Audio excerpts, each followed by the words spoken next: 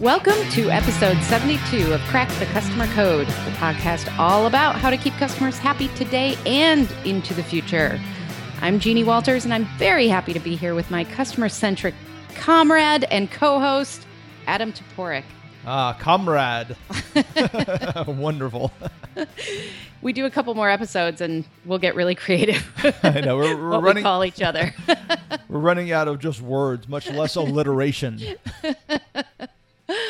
Well, I'm super excited about the interview we have today with Matt Phillips. He thinks so much about innovation and the future of customer experiences, and I think we should get to that as soon as we can. But before we do, I believe you have a message for us, Adam.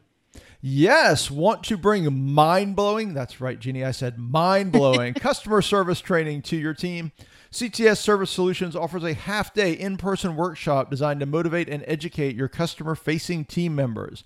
Using energy, excitement, and interaction, our workshop helps frontline teams embrace a customer-centric outlook. Then, using the principles from our book, Be Your Customer's Hero, gives them the skills and confidence they need to handle any service interaction.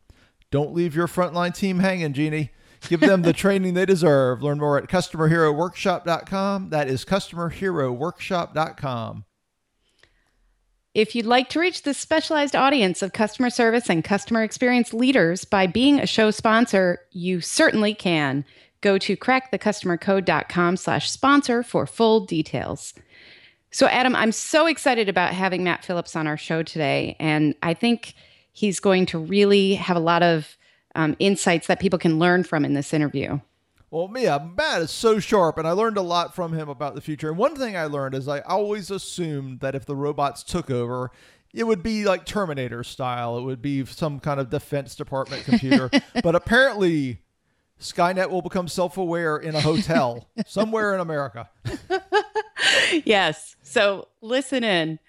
So I'm thrilled to welcome Matt Phillips to the program. Matt Phillips is president of management consulting firm Phillips & Company. Launched in 2003, their area of expertise is breakthrough strategy, the development of innovative new products, services, and experiences. Their clients include Paramount Pictures, Dell, Hyatt, Bath & Body Works, SC Johnson, major ad agencies, and innovation-driven mid-sized companies. Matt holds an MBA from the Kellogg School of Management and is a graduate of the Second City's Advanced Program in Improvisation. In addition to consulting, he is giving keynote addresses on the creation of breakthrough experiences around the world. And now let's listen into our interview with Matt. So, hey, Matt, how you doing today? I'm doing well. It's a pleasure to be here. We're so happy to have you on the show. Thanks so much for being here. Now, Jeannie told me that you were on your way to Helsinki, Finland, but just sitting here with this microphone in front of my mouth, I can only think of that scene in Die Hard where the blowhard guy was like, Helsinki, as in Sweden. I just had to reference that in, but tell us a little bit. That's exciting. Why are you going to Finland?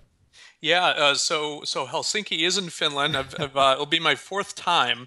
So I'm speaking at a hotel and restaurant conference, but they're incredibly gracious hosts. So the first time I was there was about 8 years ago, doing a keynote at this conference. We're sitting at a dinner with the other speakers, and someone mentions the Finnish tradition of ice swimming, which is, when it's 20 degrees out, they will cut a hole in the Bay of Finland and jump in.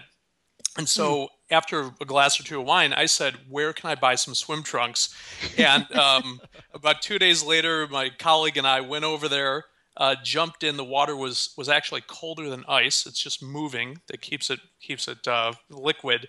And it was just insane. I learned that hyper cold water does not feel cold. It feels like fire all over your body.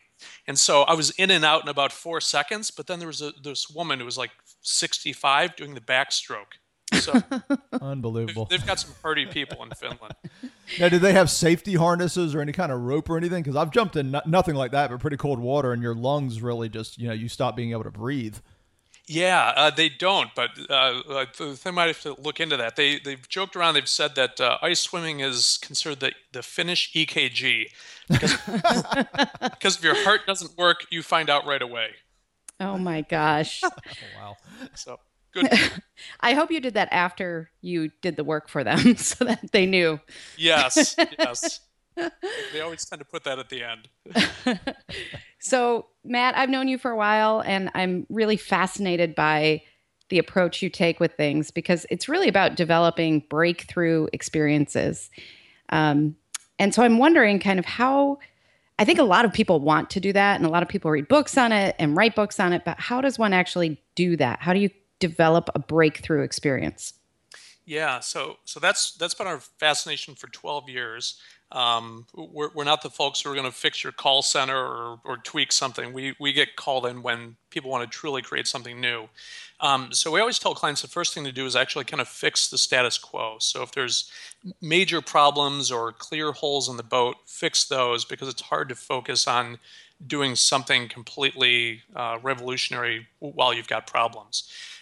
So with that aside, we then start to think about sort of a spectrum of customer experience.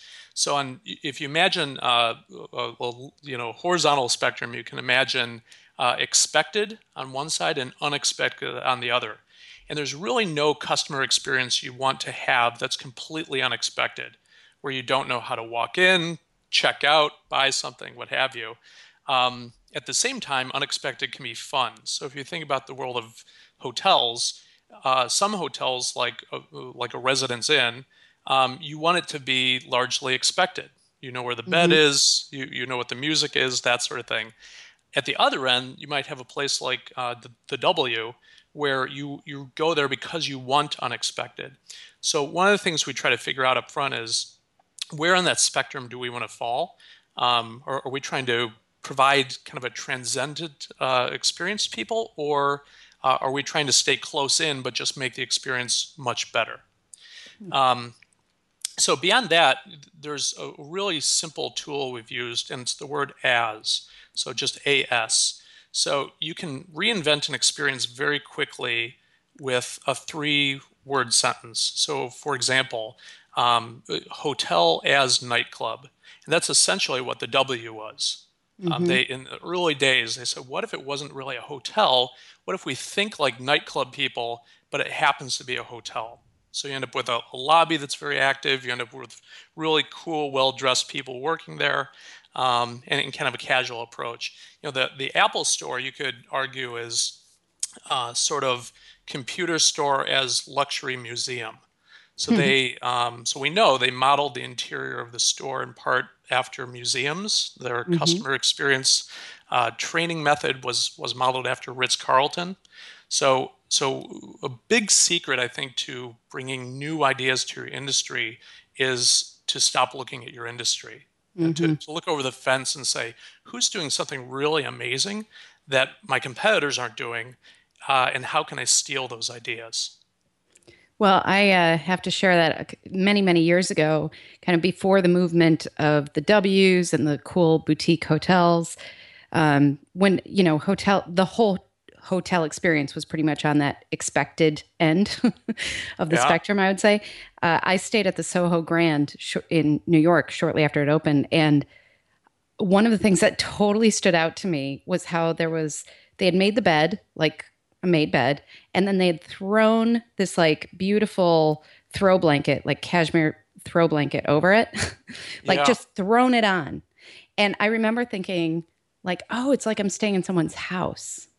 And I felt so comfortable. But the funny part is every single, and I've only noticed this with women, I will say, but every single woman I know who's stayed there, we've all commented on it. We've all been like, the throw, how it's just thrown across. Isn't that cool? Like Huh. there's something about it. And it was just this little thing. And it was a very unique hotel, especially at the time, because it was very modern, and hip and cool and all those things. But also that little touch, because it was a consistent touch point, but it was so unexpected and it came across with what they were trying to do. I thought it was a really unique way to just up the ante a little bit of the customer experience. And it goes right into what you're talking about. So, Yeah, I'm planning on stealing your story, if that's okay. That's a great story. There's I don't know, Matt. If you steal the story about noticing the throw pillows, you may have to revoke your man card. I'm just saying.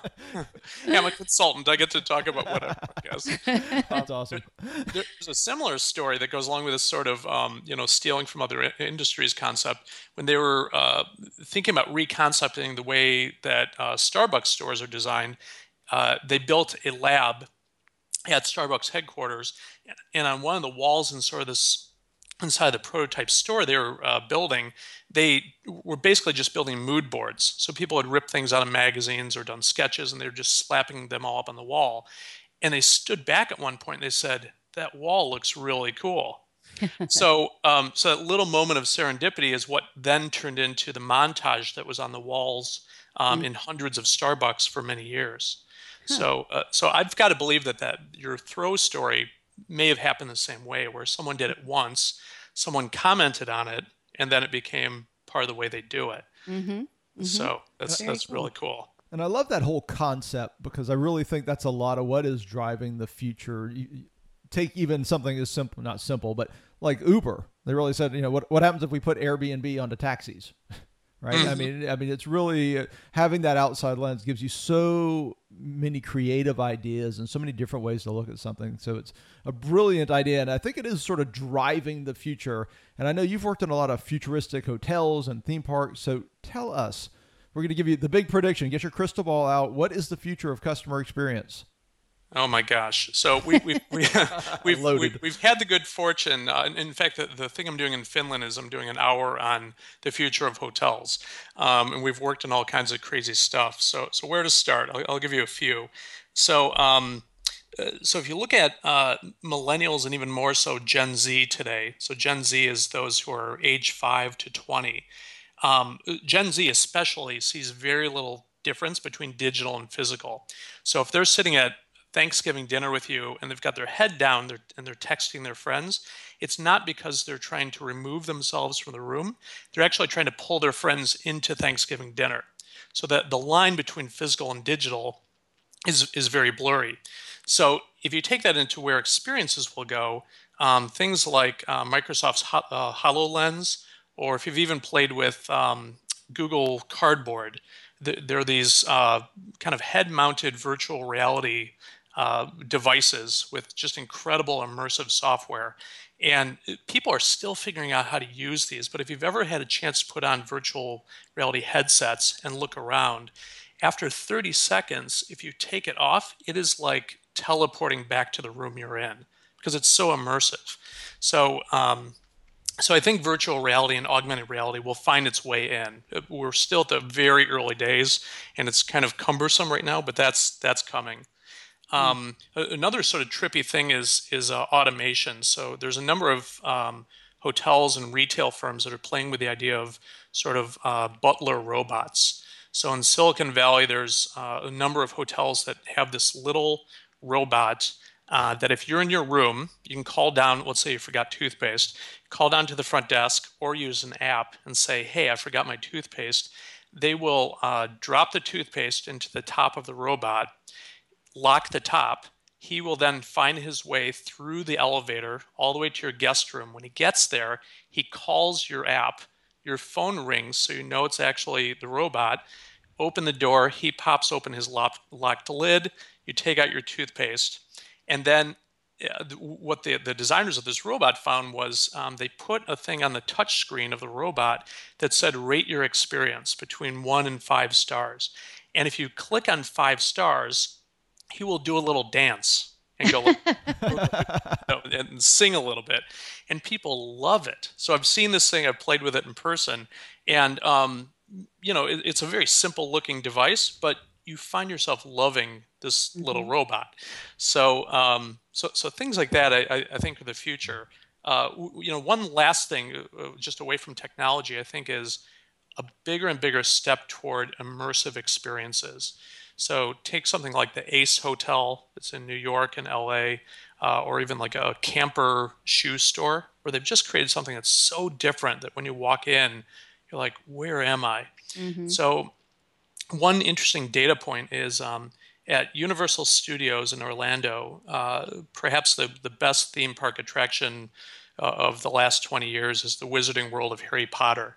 And you get to go in, interact, do magic, be in the Harry Potter world.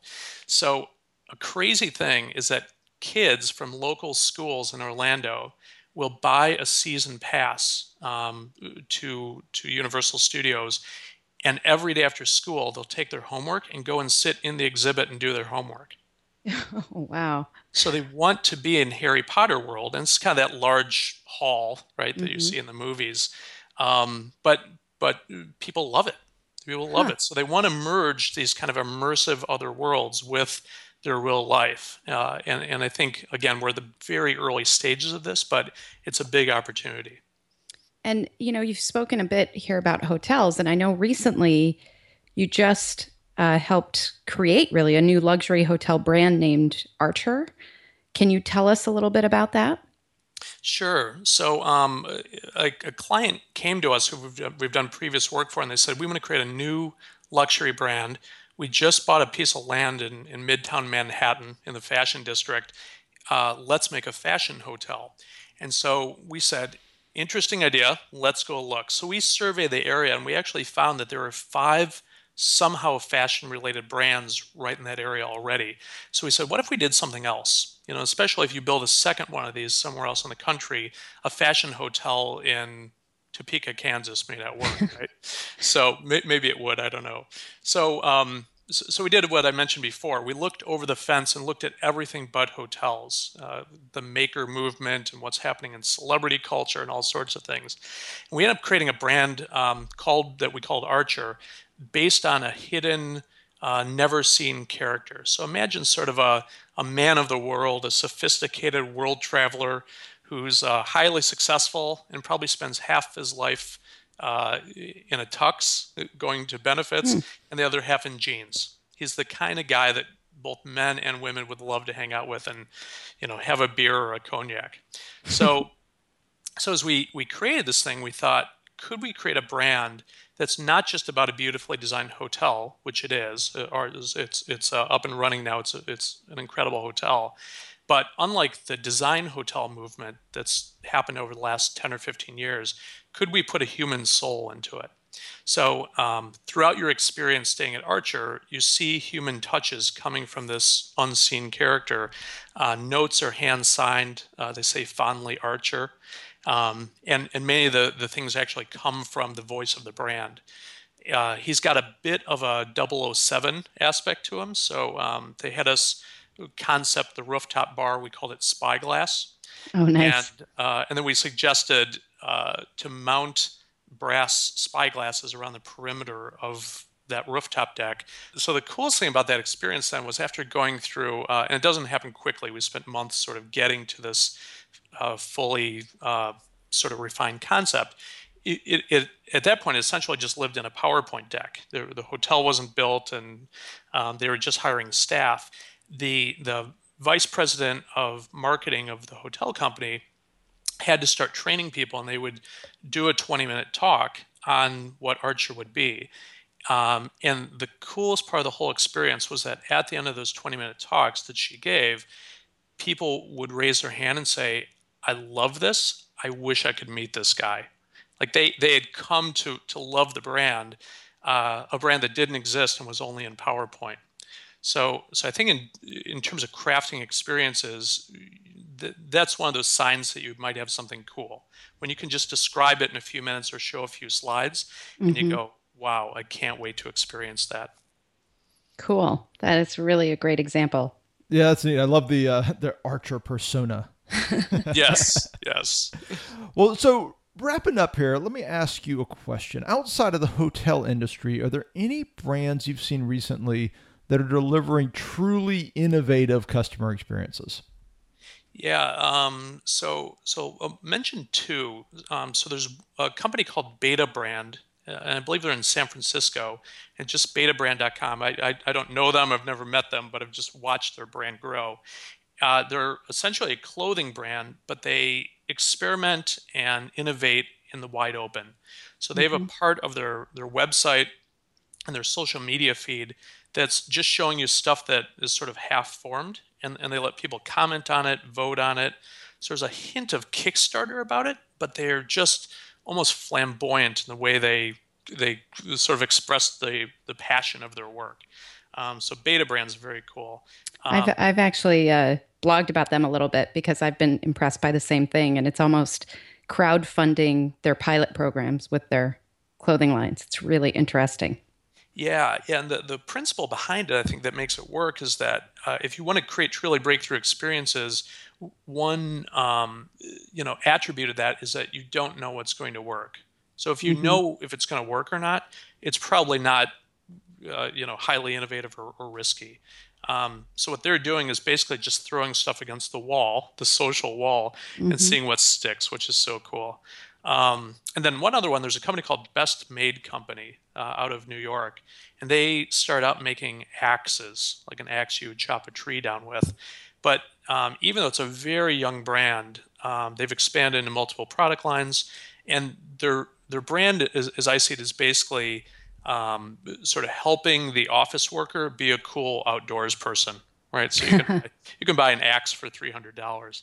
But they've created just a very immersive customer experience, even though most of it's online. So they've got beautiful videos, books, stories that they tell, and it's not about selling stuff; it's about selling a lifestyle. So for such a small brand, they've just done a fantastic job. Those are great examples, and I think it really does talk about what's happening and what is going to appeal to people next. It's not necessarily these big companies that we've all heard of. It's these upstarts that are figuring out that if they include their customers earlier in the process, and if they react in the right way and all the things that are so essential, that is really what creates this long-term success. So great. And I'm not surprised that this was a fantastic conversation. It's just what I expected.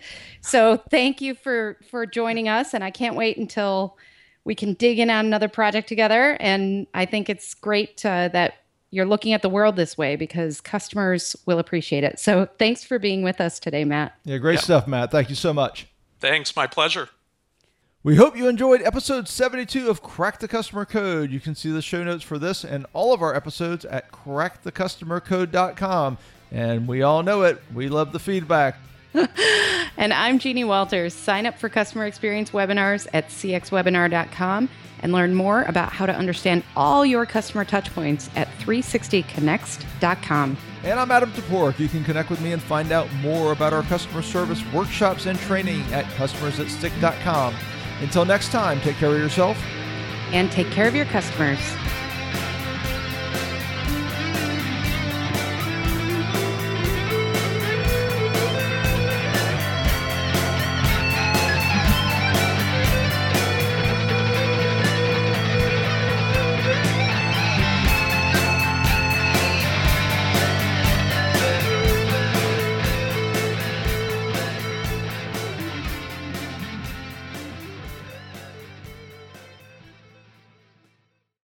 This podcast is a part of the C-Suite Radio Network. For more top business podcasts, visit c-suiteradio.com.